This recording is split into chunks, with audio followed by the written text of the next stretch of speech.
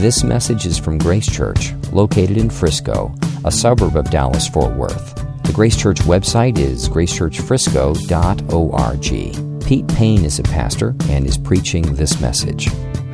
We are in the middle of a series within a series. This is like the Jonah series, Jonah and the Whale. We are in the middle of a series within a series in the book of Romans, just one chapter we're going to go through.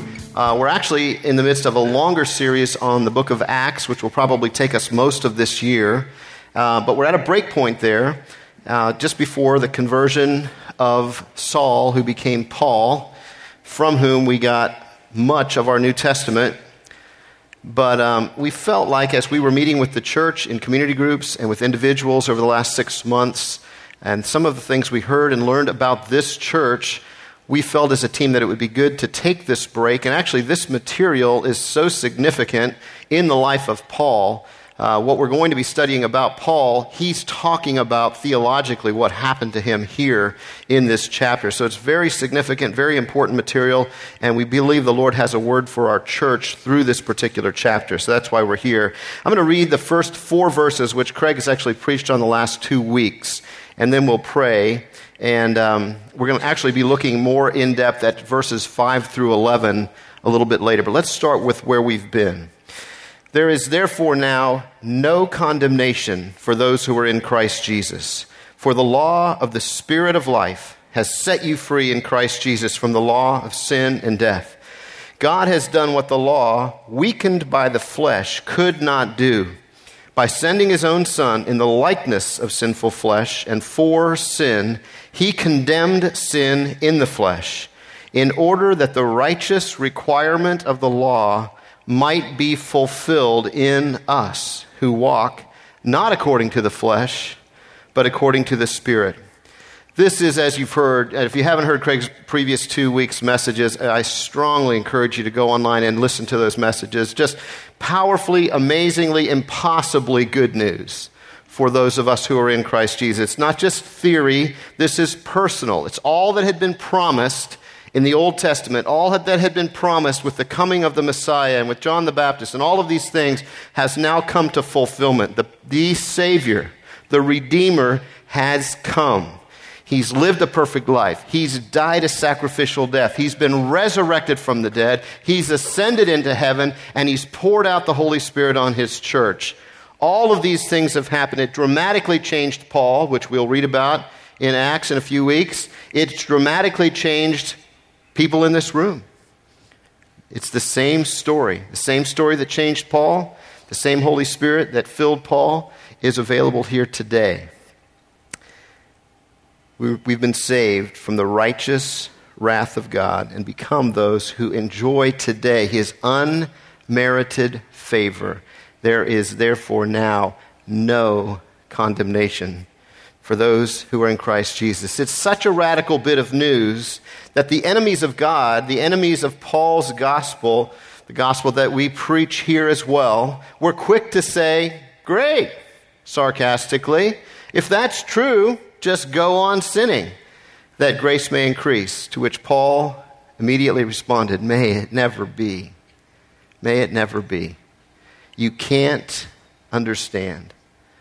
But we believe that the Lord wants all of us to understand exactly what happened, why it happened, and what it means for us. So let's pray, and we'll ask the Lord to meet us. We all need him. Father, thank you for the Spirit's power being poured out on us. Thank you for the act that made that possible as Jesus came and died for us, taking our place, taking the place that we deserved, and instead giving us what he deserved: righteousness, favor, love, sonship, his Spirit by whom we cry, "Abba, Father." So Papa, this morning, we cry out to you. We ask you, Lord, to give us ears to hear. We pray that in our weakness as speaker and as listeners, that you would be strong today. Lord, we pray that your Spirit's power would penetrate hearts wherever they are in this room. Lord, you know every heart. You know every condition. You alone are ever able to meet every need. We thank you for your plan. Thank you for your ability to do that in Jesus' name. Amen. I'm going to tell you a story. How many of you have seen the TV show Lost? A few. How many of you don't want to admit that you watched this show Lost over all those years? Well, Lost was a TV show, for those of you that didn't see it, that started with the opening scene that I don't think I ever saw. Apparently there was just some eyes that opened up, and we have a man. There he is. By the way, I'm telling you a story, and my friend Timothy Prater is the illustrator for our story today, because we thought the picture would tell 1,000 words, and this way I could keep the message shorter. I wouldn't have to say so many words. You could just watch the pictures, and some of you like those comic books for that reason anyway. So he finds himself lying on some kind of vegetation on an island, and then he finds out that he's lost, and after 5 or 6 or whatever years it was of very drug-induced drama and things that happened, the show came to a very unsatisfying conclusion. Like, what just happened, and why did I watch this? That's how it ended. So, we're going to talk a little bit today about a similar story. I want you to imagine that you have a front row seat to observe as a man suddenly awakes, but unlike in Lost, he's awakening to a pitch black environment. Can't see the hand in front of his face. It's dark. And initially, in spite of all the darkness, not knowing where he is, what's going on, all seems well. He doesn't seem to be in any danger. Doesn't seem like the person, it seems like he has everything he needs, food, drink, certain creature comforts, etc. And then the lights come on. And we realize that this guy is in some kind of a spacesuit. So here's our superhero. And you can't see it. He looks kind of like Iron Man. We're doing multiple movie motifs today and TV motifs. Can't really see, but in the middle of his chest, there's a power source that is marked with a negative. And here it is. It's a watch battery. Okay? That's his power source. The lights come on, and it reveals that there's some kind of energy source in him, and it's become entangled in a large cloth that has writing all over it. The writing seems to be a set of instructions for some kind of a mission. Unfortunately, even though the lights enable our hero to assess his situation, they've also allowed some bad guy out in the darkness to zero in on his position and begin to fire deadly darts in his direction. He has to get out of there. He has to move out of danger, but as he tries, he becomes more and more entangled in the cloth containing the mission instructions, and he realizes that as he tries to move, he cannot. He's unable. His power source, here it is, simply doesn't have enough energy to break him free. It's just making everything worse. The instructions are dragging him down toward the water. So he begins to curse the light, curse whatever's caught him and entangled him, curse his inability to move, curse the enemy that's firing the darts at him. He's in despair. The light also reveals that there's not just water out there, but the tide is coming in. It will only be a matter of time before our superhero is killed by the firing of the enemy or drowns in the approaching tide. Looks pretty hopeless, as a matter of fact. It is hopeless. But suddenly, a rescuer appears. And here's our rescuer. Where did he go? Next slide. There we go. Here's our rescuer. Now, you can't see it, but he's got a very different energy source. He's got a plus energy source. He is powerful, and instead of his chute being all tangled up around him and dragging him down, it actually is giving him buoyancy. He is flying. He has a different kind of a power source, even though he looks very similar to the one he's come to rescue. He's not become entangled in the mission plan, and actually, his power source and the mission plan seem to be working together. Everything is in order and perfect. However, as the rescuer reads the mission plan, it requires that he take the hero's place and sacrifice himself so that our hero can complete the mission. In the process, our hero discovers that the reason he had crashed on the island in the first place is that he had disobeyed orders and failed to follow the mission plan. His disobedience would cause the rescuer his life, And as the tide begins to roll in over our rescuer, with the hero looking on in horror, the hated "to be continued" scrolls across your screen. This is similar to part of a picture that Paul gives us in the book of Romans, especially in chapter 7. And we're taking this 8th chapter, but the 8th chapter fits into the book of Romans in an argument that Paul is giving, some teaching that he's giving to a church that he's never visited. So he's bringing to them teaching that he's brought to other churches in person, and he's presenting to them this gospel that he has been saved and rescued and transformed by, and he wants the Roman church, the believers in the Roman church, to know what it is that's happened to them. So in the first chapter, he gives a greeting and an introduction, and he talks about the gospel and the power of the gospel for salvation for all who believe, that in it the righteousness of God is revealed. Then he goes on in the next 2 chapters, to halfway through the 3rd chapter, to basically say, but no one's completed the mission. And as a matter of fact, with this power source, there's even some of you out there that have bigger batteries than this, but none of them are going to be sufficient to get the mission done. All have sinned and fall short of the glory of God.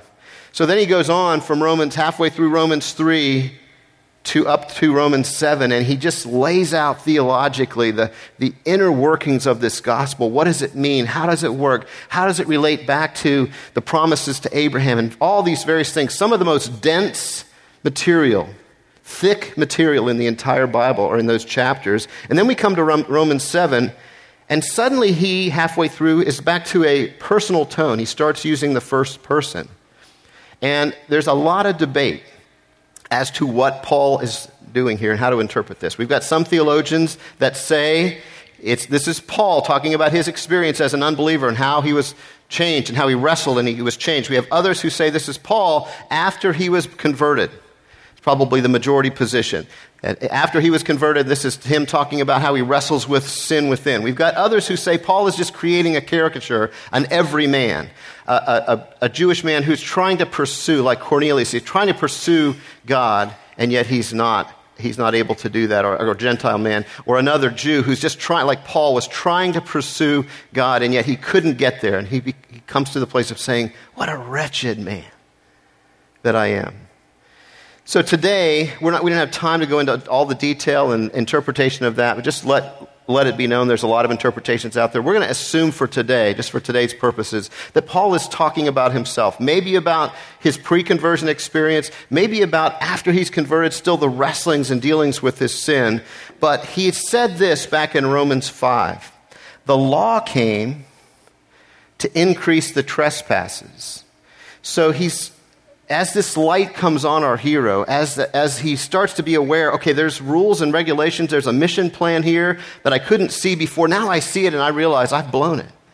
That was the purpose of him having that mission plan. And in Romans 7:19, he says, I was once alive apart from the law, but then the commandment came and I died. It's very much like the picture here. In the dark, all potentially looks like bliss. Now that person is still lost, but he doesn't know he's lost.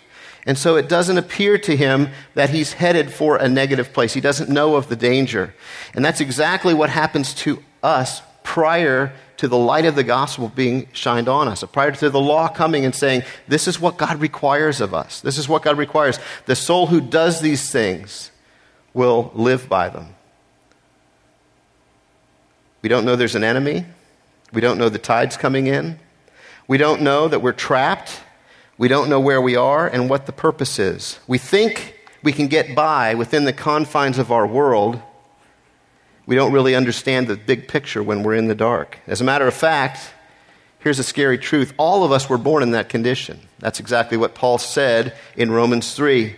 It wasn't just the Gentiles and the sinners. It's all the Jews as well. Everybody was born in the dark, in that condition, not knowing what grave danger they were in. But the law came and awakened both sin, but also the knowledge. So Paul's conclusion was the combination of the situation, my or everyone's reaction, our ineffective attempts to free ourselves and get out of the mess, the light, the tangling, the firing of the enemy, brings me to a place of hopelessness and despair. All is lost. And here's his final statement.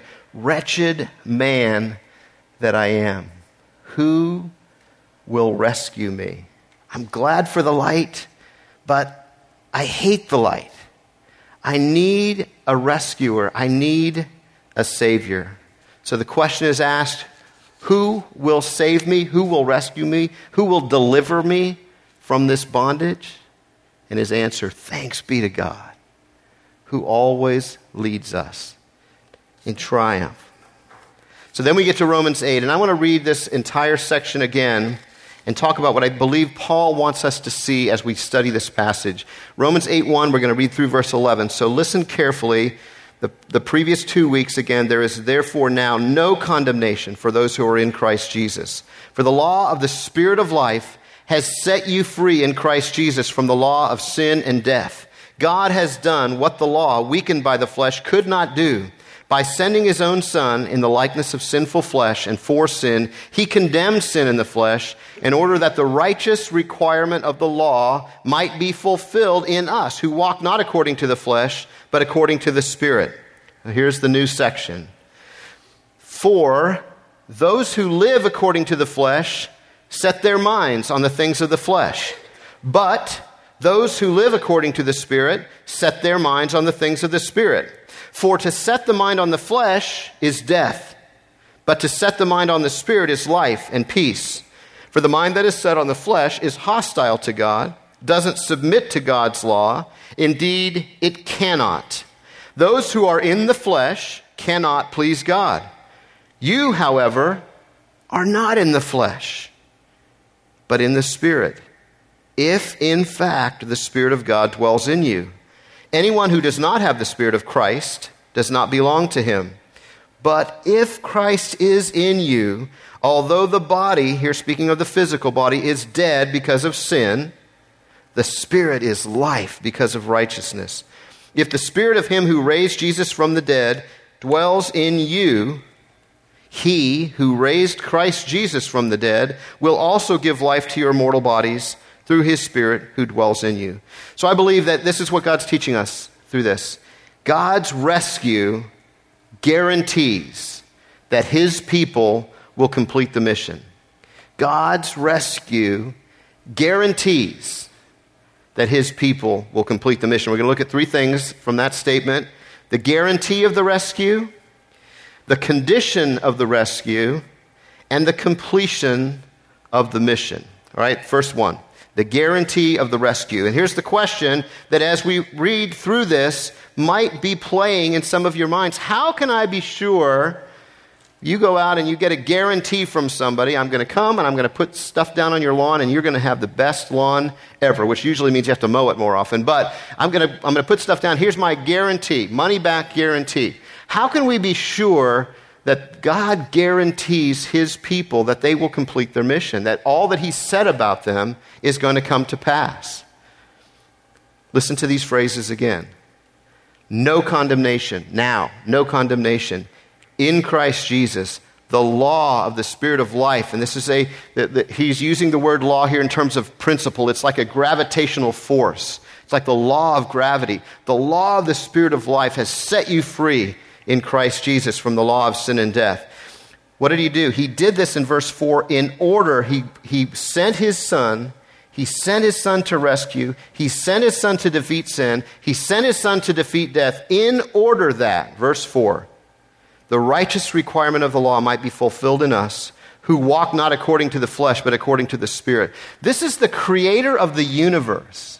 This is the one who flung the stars into space. This is the one who has created things we can't even see. They're so far away and they're so big and they're so powerful. This is the one who causes the sun to come up and go down, at least from our perspective, even though we all know that that's not happening. We're spinning. But the perspective is every day, the same thing happens. We don't have to wake up and guess whether the sun is going to appear on the horizon today. It's going to happen. Spring and summer and fall and winter, since the promise to Noah, have continued. They've never stopped. We've never not had a spring, maybe in Texas, but other places don't always have spring, okay? Some places actually have winters too, but you have to move farther north to understand that. This is the creator of the universe. He says, my plan is, I send my Son in order that the righteous requirements of the law might be fulfilled, not partially, fulfilled in you. And as if that's not enough, jump down to verse 11. If the Spirit of him who raised Jesus from the dead dwells in you, he who raised Christ Jesus from the dead will also give life to your mortal body. So your ability to complete the mission, your finishing of the mission, the guarantee that you as his people will be able to finish the mission is as sure as creation and as sure as the resurrection. There's no more positive guarantee than that. It is going to happen. God's people will complete their mission. It's guaranteed. Right here. Those who are in Christ Jesus, there's no condemnation. They've been set free. They have the power of the Spirit, the power that raised Jesus from the dead. The power of the Son, which is beyond comprehension, is nothing compared to the power of the Spirit. If you put all of the power in the universe into one big ball, it's unimaginable how much power. That is nothing compared to the power of the Spirit. Who put that into place in the first place? If that power is in you, you will finish your mission. Impossible that you would not. That's the guarantee. The resurrection is your guarantee. The Spirit within you is your guarantee. God's people will complete the mission. It's as if, week 2 of our superhero story, episode 2, the rescuer drowns. We left him, the tide's rolling over him, he drowns or he's shot or whatever. Then his energy source, so under the water, his energy starts to pulsate. So he's got this powerful energy and it pulls him up out of the water and brings him back to life. And then he takes from his own energy source and he removes the battery, the little battery that's powering this other guy. And he says, I'm going to give you something new, give you something of me. And he puts some of his energy source into him. It's like his. It's not just like his, it is his. It's his energy source that's inside that. Then he helps him to begin to untangle the parachute, get him back on mission, and episode 2 ends with these words, as the rescuer soars off into space, I promise that you'll complete your mission. Promise. Guaranteed. So how can our hero be sure that these words are true? Because now this Spirit is within him. This energy is within him. The same power that brought this rescuer back from the dead has been given to him. This is exactly what's happened to those who are in Christ Jesus. Guess what? He's in you. His Spirit, the Spirit of God, has come to dwell inside of each rescued believer. That's you. If you're in Christ today, he is also in you. You couldn't be in him if he were not in you. The two have to go together. If the Spirit of him who raised Jesus from the dead dwells in you, he's also going to raise you. You're going to complete this mission. There's similar language in Ephesians. In the book of Ephesians chapter 1, Paul is talking about similar things as he writes to that church. And he's saying, look, you also, Ephesian Christians, were included in Christ. I'm a Christian. I know things that God has done. Here's my testimony. He shares it through the book of Acts. He shares it in a number of other places. I know that God's in me. I know that he's able to finish his good work in me. Now let me tell you about you. You also were included in Christ when you heard the word of truth, the gospel of your salvation. Having believed, you were marked in him with the seal, the promised Holy Spirit, who is our guarantee of our inheritance until all things are done, until the end comes, until that grace appears and heaven appears on the horizon. Quote from Henry Scougal, who wrote a book called The Life of God and the Soul of Man many, many years ago. This is quoted or paraphrased by Ray Ortland in the book that Craig has recommended to us about Romans 8. The essence of authentic Christianity is the life of God in the soul of man. A new impulse of holy vitality. What an understatement. A new impulse. But that's often how we experience it, just little by little. But this is, oh my goodness. A new impulse of holy vitality imparted by God himself. And that divine life, Jesus in you, the hope of glory, is what motivates solid Christian faithfulness. It's not duty, it's the power of God within. It's Jesus himself within. You have been, as he says, supernaturalized. Another quote from Kent Hughes on the same passage: the Holy Spirit creates a new humanity, which is characterized by walking according to the Spirit. The new humanity, through its union with Christ, is infused with the power to live in a way that is pleasing to God. Everything the law required is now realized in the lives of those who are controlled by the Spirit. Listen to that again. Everything the law required is now realized in the lives of those who are controlled by the Spirit. So God's rescue guarantees that his people will complete the mission. Guarantees. Become convinced of that. If I've not convinced you, keep studying it until you're convinced. Critical, critical, critical. Number 2, the condition of the rescue. You have to be his people. The Spirit's work, God's rescuing work, guarantees that his people will complete the mission.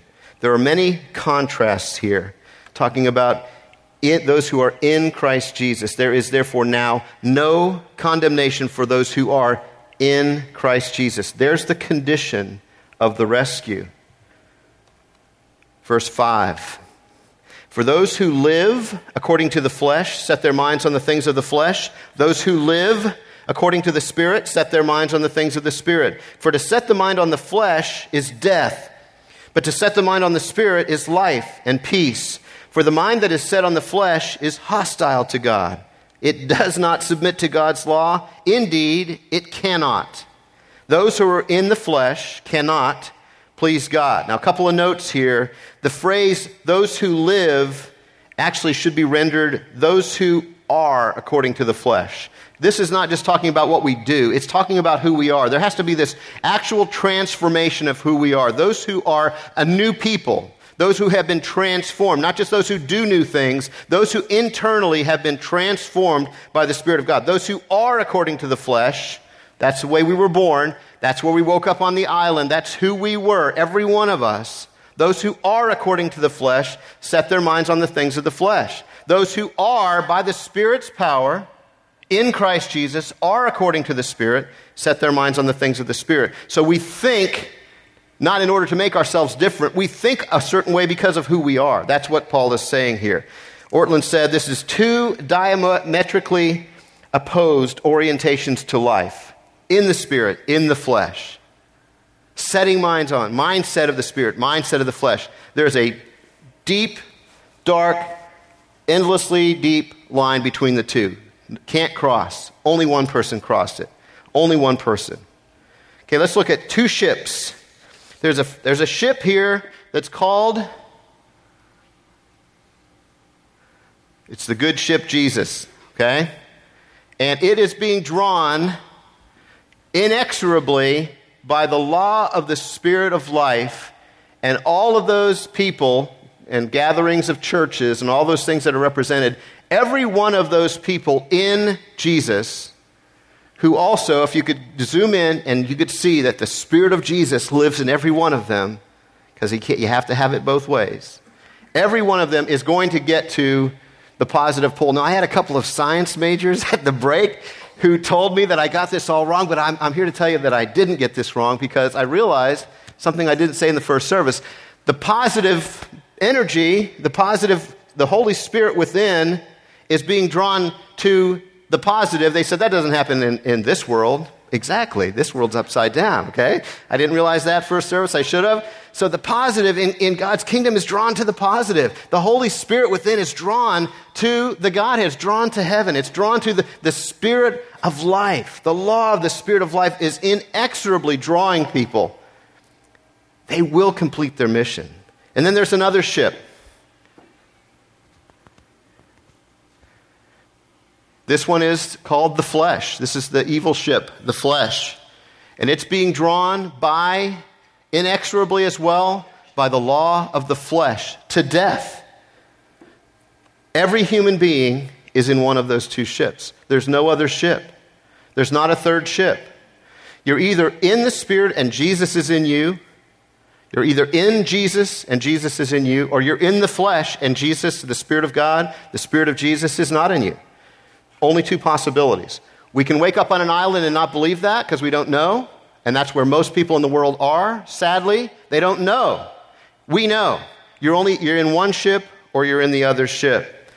This idea of mindset, which is brought here, has to do more with, it's more than just thinking. This has to do with the mind and the emotions and the will. It's all of the inner qualities, all the inner workings of your life that make you who you are. It's everything that's not your body. It's all the spiritual, immaterial side of you, mind, emotions, will. And John Stott says that to set the mind, or this is actually talking about a mindset, references and reflects three things. The first one is, it references our basic nature as Christians or non-Christians. So we either are of the flesh or we are of the Spirit. So the mindset has to do with our basic orientation, the essence of who we are. We're either spirit people or we're flesh people. All right? Secondly, he says, it represents an eternal consequence. So you're either headed for death, who by nature have the mindset of the flesh. They're headed for death. The tide is coming in. The enemy is firing. It's only a matter of time before those who are in the flesh are going to die eternally. But those who are in the Spirit get what? Life and peace. So there's eternal consequences for both ships. Both ships aren't just going to wander aimlessly in some sea of forgetfulness for eternity. They're not. They're going to get to a shore. They're going to get to either to the shore of heaven or they're going to get to the shore of the abyss, and that'll be it. That's where they're going to go. The ships are headed somewhere. There's an eternal consequence. Thirdly is an attitude toward God. Those who are in the flesh are hostile and rebellious. That's their mindset. They may not look like it. They may look like happy people. They may look like they like God. But if they are in the flesh, deep within, they're loving a God of their own making. They're not loving the God and Father of our Lord Jesus Christ. Because if they've rejected Him by His definition, and He gets to define things, they are at enmity with Him. But those who have the Spirit, those who have been filled with the Spirit, those who have the Spirit of Christ, who are in Jesus, in that ship, they love God increasingly. Now, again, it may not seem like it at first. There's going to be struggles. There's going to be new people who are still wondering what's happening. But increasingly, there's going to be love for God. That's what happens. A delight in the obedience to God. That's what happens. That's what the Spirit does. He's going to fulfill all the intentions of God through those who are in the Spirit. That's what we've been told. So John Stott sums it up this way. To sum up, I love how the British say that. To sum up, here are two categories of people. The unregenerate, who are in the flesh, and the regenerate, who are in the Spirit, which leads to two patterns of conduct, either living according to the flesh or living according to the Spirit, and results in two spiritual states, either death or life, enmity or peace. Thus, our mind, or what he means here is mindset. Our mindset plays a key role in both our present conduct and our final destiny. Very, very important. Notice as we move to verse 9 that Paul goes from the third person. Again, he's kind of describing what's happening in general. He moves to a second person and he personalizes this to you. You, however, so he's saying to the Romans and through extension, as we interpret this to us as well, we need to hear this as well. But specifically, he's talking to this church. These are not just abstract, generic religious formula. Paul wants them and he wants us to understand this doctrine and then to assure that we personalize the teaching. So let me tell you how it is, and then I'm going to look at you and say, now what? Let me direct this directly to you. That's exactly what he does here. What is Paul's purpose? We need to be asking ourselves that. In this section, there are no commands. There's not a single command here. He doesn't give us the application.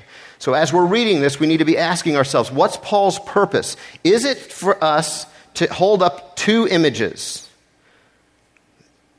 Minus man and plus man. Two ships. And then to ask the question, which are you? Which man are you? Plus or minus? Which ship are you in? Is that what Paul's doing here? It's a fair question. It's a good question to be asking. Here's how he says it in verse 9. You, however, are not in the flesh, but in the Spirit. If In fact, the Spirit of God dwells in you. Anyone who does not have the Spirit of Christ does not belong to him. But if Christ is in you, although the body is dead because of sin, the Spirit is life because of righteousness. If the Spirit of him who raised Jesus from the dead dwells in you, he who raised Christ Jesus from the dead will also give life to your mortal bodies through his Spirit who dwells in you. There's a lot of ifs there. Why are the ifs there? What are they doing? What is Paul saying? I know of people like myself who are in the ship, and you need to go figure out if you're in this ship, and if you're not in the ship, you need to do something about it. Is that what he's trying to say here? Well, it's interesting because just like it's hard, and it's been a debate for at least 2,000 years over the passage in Romans 7, here's another one that's very interesting because the word that Paul uses that is translated in our Bibles, if, also means since. Let's read that again. You, however, are not in the flesh, but in the Spirit, since, in fact, the Spirit of God dwells in you. But, verse 10, since Christ is in you, although the body is dead because of sin, the Spirit is life. Verse 11, since the Spirit of him who raised Jesus. Now, why would he do that? What's going on there? I think he's got a number of things in view. It is important, it's very critical that those of us who are genuinely believers, who have been born again, whatever stage of development we're in, whatever stage of completing our mission we're in, whatever stage of understanding, if the Spirit of God is in us, there is no condemnation now or ever. We're just as much in the ship as anybody else in Jesus. Nothing's going to change that identity, that heavenly identity. If he's in us and we're in him, that is done. There will be no one ever who will be able to come along and say, you didn't really do what you needed to do. Therefore, you are out of the ship. No one can do that. You can't do that. God won't do that because he's promised. He's guaranteed it. No one else can come along. The accuser cannot come along and say, but you did this and this and this and this. Okay?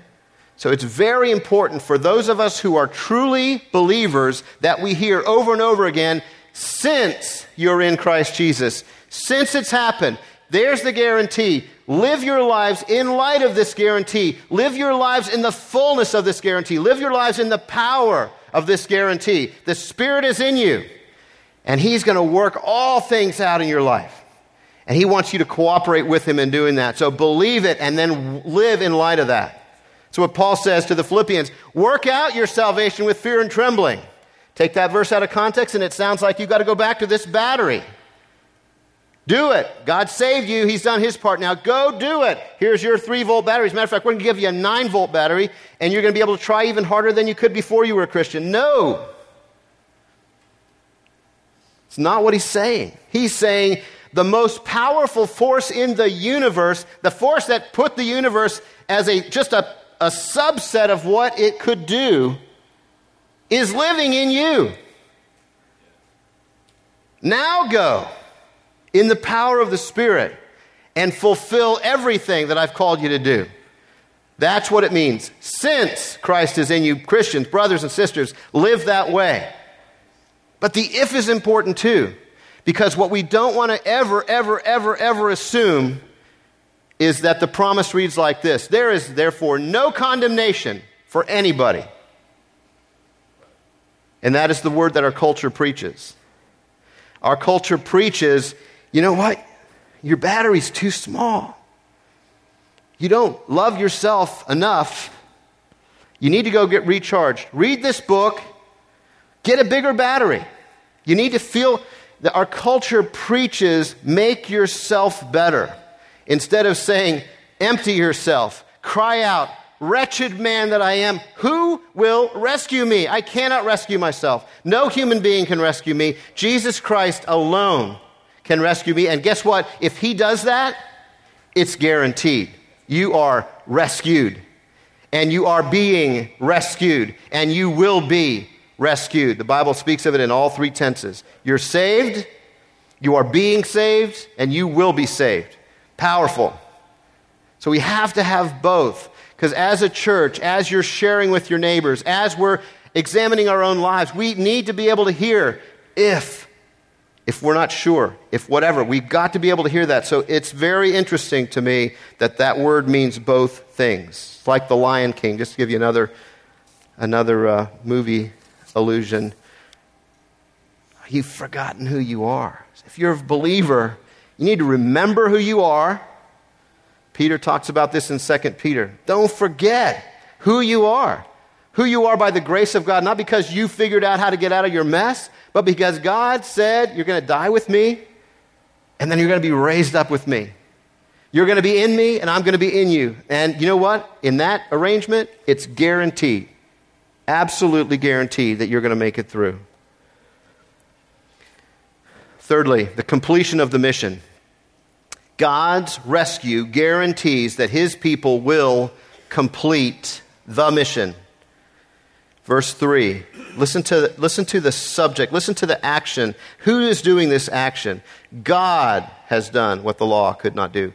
By sending, He sent his Son in the likeness of sinful flesh and friends. He condemned sin in the flesh. Why? What's the mission? In order that the righteous requirement of the law might be fulfilled in us, who walk not according to the flesh, but according to the Spirit. Since whichever it is for you, since the Spirit of God, him who raised Jesus from the dead, dwells in you, he who raised Christ Jesus from the dead will also give life to your mortal bodies. That's the mission. The end of the mission is Jesus comes back. We're all raised up, whether we're dead and moldering in the ground or we've been cremated and our ashes are somewhere. He's going to give us a new body just like he gave Jesus. You're going to walk through doors. You're going to be transported places. You're going to be able to do things you can't even imagine now. Paul saw this. He went to heaven. He saw this, and he was told, don't even try to talk about it. You're forbidden. Because in this case, a picture is worth way more than 1,000 words. It's worth an infinite number of words. You cannot imagine what he's stored up for you. All the afflictions you're going through, no matter how difficult they are light and momentary, comparing to the surpassing glory of where that ship is headed. And if you're in him and he's in you, guaranteed you're going to get there. Now, you're not there yet. We're on mission together. What's the mission? Rescued for what? Kevin DeYoung asked. Rescued for what? What's the mission? That the righteous requirements of the law might be fulfilled in us. He saved us and he declared us holy so that we might increasingly become what we already are in his sight. There's a truth that as we look at that ship headed for that big rock, that rock is Christ. And in that rock, in the heavenly places, in the book of Ephesians, God says, you're in there, you're in Christ in the heavenly places right now. That's why he can guarantee it. He's already put you there. That's the already. The not yet is you're here and you're not experiencing that yet. So in the meantime, until he comes and says, this is your final breath, and now you get to see it all, everything I've promised you, in the meantime, we've got things to do. And it's glorious. There's glorious things to do. He's fitting us for heaven. He's making us like him. It's a holy place. He wants a holy people to come into his holy place. He's declared us holy and he's making us holy. He's making us like Jesus. J.C. Ryle, quoted by Kevin DeYoung, writes this: we must be holy because this is one grand end purpose for which Christ came into the world. Jesus is a complete Savior. He's not a just pull the guy up out of the and get him untangled and leave him on the beach and leave him with his just silly little battery. He's a complete Savior. He's not going to leave you there. He loves you too much to leave you there. He's got a place. He's going to prepare a place for you. He's going to make you ready for it just while he's making it ready for you. That's what we're doing here. And there's other people in the other ship who need to hear this. And guess what? There's people in our ship that need to hear this too. We need to hear this message. We must be holy. It's one grand end purpose for which Christ came into the world. He's a complete Savior. He does not merely take away the guilt of a believer's sin. He does more. He breaks its power. And he will not be satisfied until you know that this power of sin is broken in your life. A lot of us, we wake up every morning and we don't believe that. We believe it in theory, but when he turns and says, now you, we go, I don't think so. I'm still doing this, and I'm still doing that, and I need to go find a self-help book, and I need to get a bigger battery, and I need to. And there are things we have to do. But the first thing we have to do is go back and remember, who are we? Whose mission are we on? And what power do we have to complete that mission? We've got to help each other with this. The law. So here we go. This is a very important thing, and this is why I asked Tim to draw the drawings the way he did. In the first drawing, you have the guy who's tangled up in the canopy of his parachute, and the parachute is representing all of the righteous requirements of the law that we hear here. All the things, the mission plan of God, the things like this. Love the Lord your God with all your heart, soul, mind, and strength. I try, but I can't. It's just dragging me down because I'm using the flesh. I'm using this little battery to empower the law, and all that does is lead to death. I'm being drawn to that. So then the Spirit comes in and He gives us power.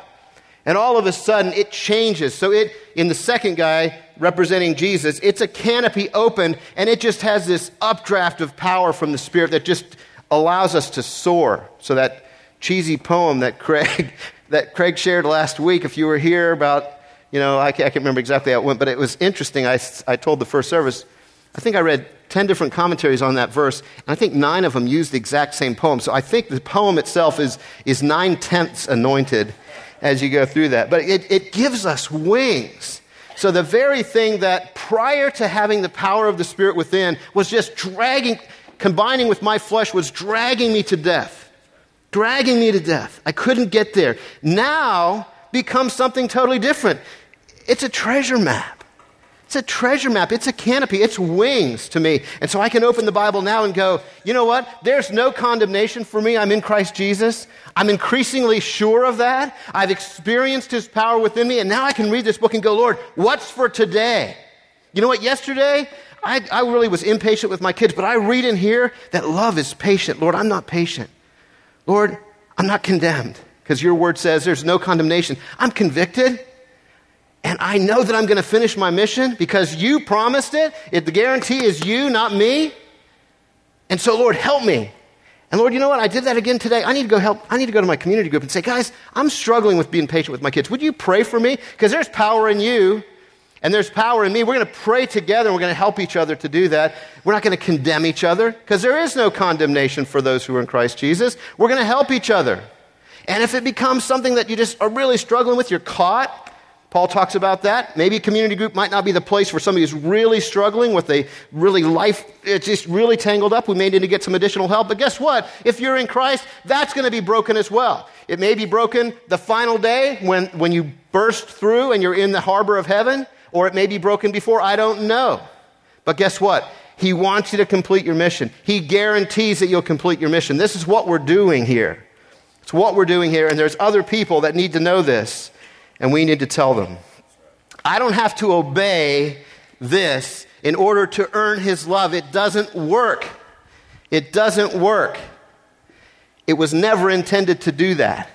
I get to obey it because He's in me and He loves me. Please open your Bibles and read it as a love story and a set of instructions and a roadmap. A treasure map that's getting you to the greatest of treasures. Jesus Himself in His presence is fullness of joy. The river of delights you're going to get to drink from. You can't even imagine these things that Paul was not allowed to talk about.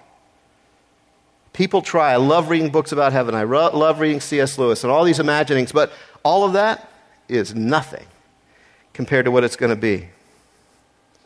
He is the end of our mission.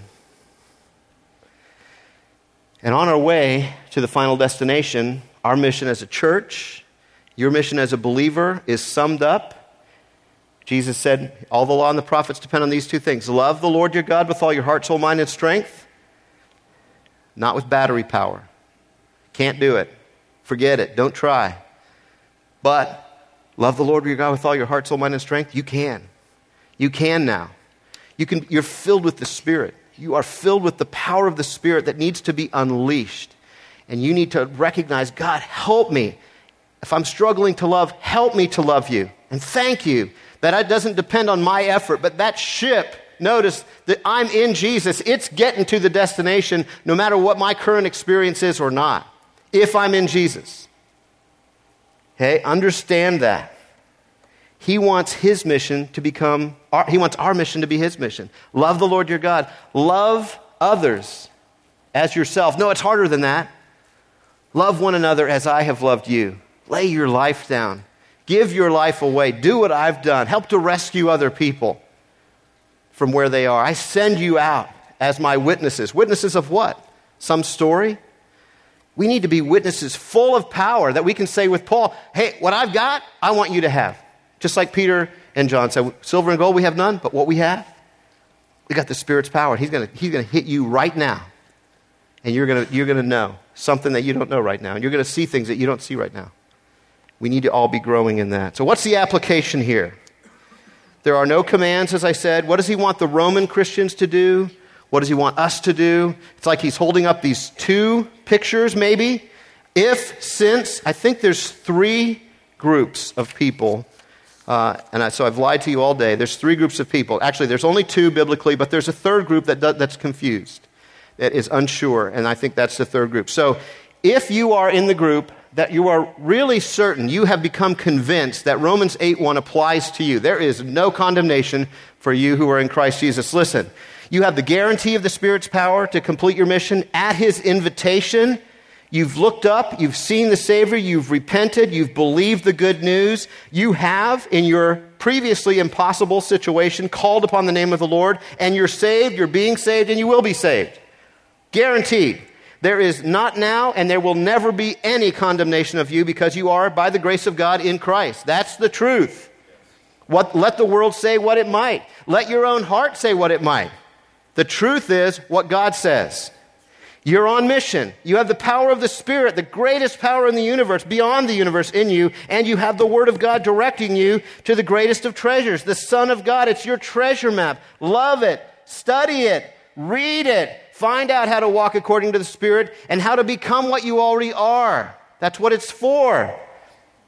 Grow in the grace and knowledge of the Lord Jesus Christ. Join with others who can help you and whom you can help. Together then, look for others who are not yet on the mission, not on the ship, both the religious and the anti-religious, and urge them. Paul pleaded with people. He pled with people. He urged people in the strong, be reconciled to God. Get off that ship. There's one way. There's one bridge between the ships. His name is Jesus Christ. He's the only way. Give it up. Give up your battery. Let it die. Let it drown. Let it be destroyed. Let him give you his power. Stop trying to do it on your own. Grace in the form of a person, in the person of Jesus Christ, and his Spirit, the Spirit of God, has given you power and wings to fly. So church, fly. Grow in all that grace intends for you. Grace calls you to rest in Jesus' finished work, and it's not an either or, it's a both and. Grace calls you to do mighty exploits for the glory of God. Don't be satisfied ever until you're in his presence. You're not done. Your mission's not over until he says it's over. So, don't get up, pick yourself up, and put your old battery back in. Get up and say, Lord, fill me with the Spirit again today. Lord, show me what you want me to do today. Lord, give me eyes that are open to all the potential, all the things that I don't even know are going to happen. There's good works out there for me to do. Give me the ability to see them again today and again tomorrow and again the next day. Secondly, there's man or woman of the flesh. You're in the wrong boat. You're in the boat you started in. You need to hear the warnings that are here.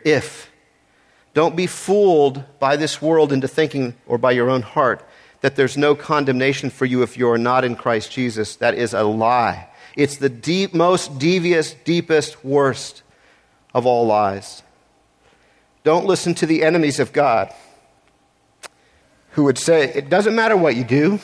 It's all of grace anyway. Just go on sinning so that you'll experience more grace. Ask God for eyes to see the mission. Ask him to turn the lights on. Realize you're not going to make it without his powerful rescue and the new life that comes through the gospel as his Spirit fills you and changes you and gives you as well the guarantee.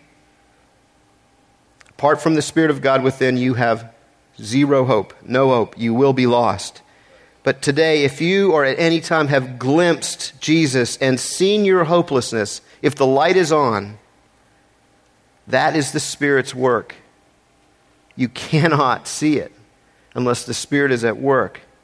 If that's true of you, call out to Jesus right now. He's the Savior of all people, especially of those who believe. There's mystery there, but we know that all who are in Christ Jesus, for them there will be no condemnation. Repent then.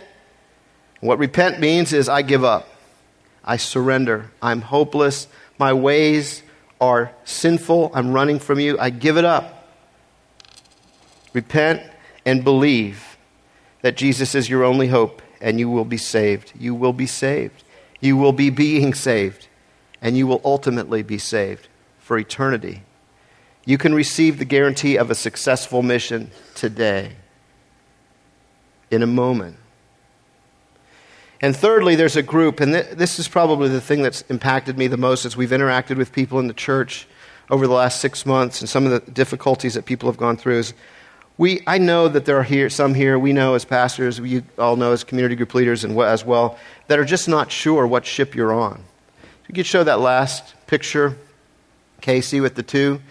The Jesus ship is the church, and the flesh ship is not the church. But there are people who aren't sure. There are people who struggle with assurance. Am I in Christ? Is this promise for me? And I can't answer that question for you, but the Lord can answer that question for you. When I was in college, I grew up in churches a lot of the times that we just weren't preaching the gospel. My parents preached the gospel to me, but they weren't preaching the gospel. And so I didn't have a clear understanding of the gospel. And even though I had responded to it at a very early age, I realize now, when I was in college, I was in this place. Am I really a believer? Can I read the Word and have it be true for me? Or is this just for somebody else? Is this for the Roman Christians whose faith is proclaimed in all the world? Or is it really for me too? How can I be sure that I'm a Christian? How can I be sure? And the Lord, as I'm praying, as I'm crying out for, not for salvation, but for assurance of salvation, the Lord led me to that passage in Ephesians 1, where Paul says, I know I'm a believer basically. I'm the first fruits, but you also were included in Christ when you heard the word of truth, the gospel of your salvation. Having believed, you were marked in him with the seal, the promised Holy Spirit, guaranteeing, a seal which guarantees our deliverance, guarantees our inheritance. That the Lord just used that verse, shined a light on it, and at that point, I recognized, yeah, God's done this. So I want every one of you to have many, many, many moments like that where this assurance, God wants us to know what ship we're in. He doesn't want you guessing. He doesn't want you getting to the final shore going, which shore is this? He wants you to know. So we want to pray for people tonight, today, this morning, this afternoon, whatever time it is, prior to Memorial Day sometime. We want to pray for you. If you're in one of those two second categories, I want to pray for all of you who are in the first category, which I believe is probably most of this church. But I want to pray for those of you in the second category, those of you who know that you're on the wrong ship. You just have never responded. You've never repented. You're still trying to run on this. God has so much more for you. This Father loves the world so much that he gave his Son. He wants you to have it all. But there's only one way, and that is repent and believe. Give up your way, take Jesus. So I believe if the Lord wants you to do that today, we want to be here to pray for you, and I ask some of the group leaders to come up and pray for folks. Also, if you're in the second category, boy, you just wrestle with this assurance issue. The Lord understands. The entire book of 1 John, probably near the end of his life, after walking with the Lord for many years, he says, I write this to you who believe, that you might know that you have eternal life.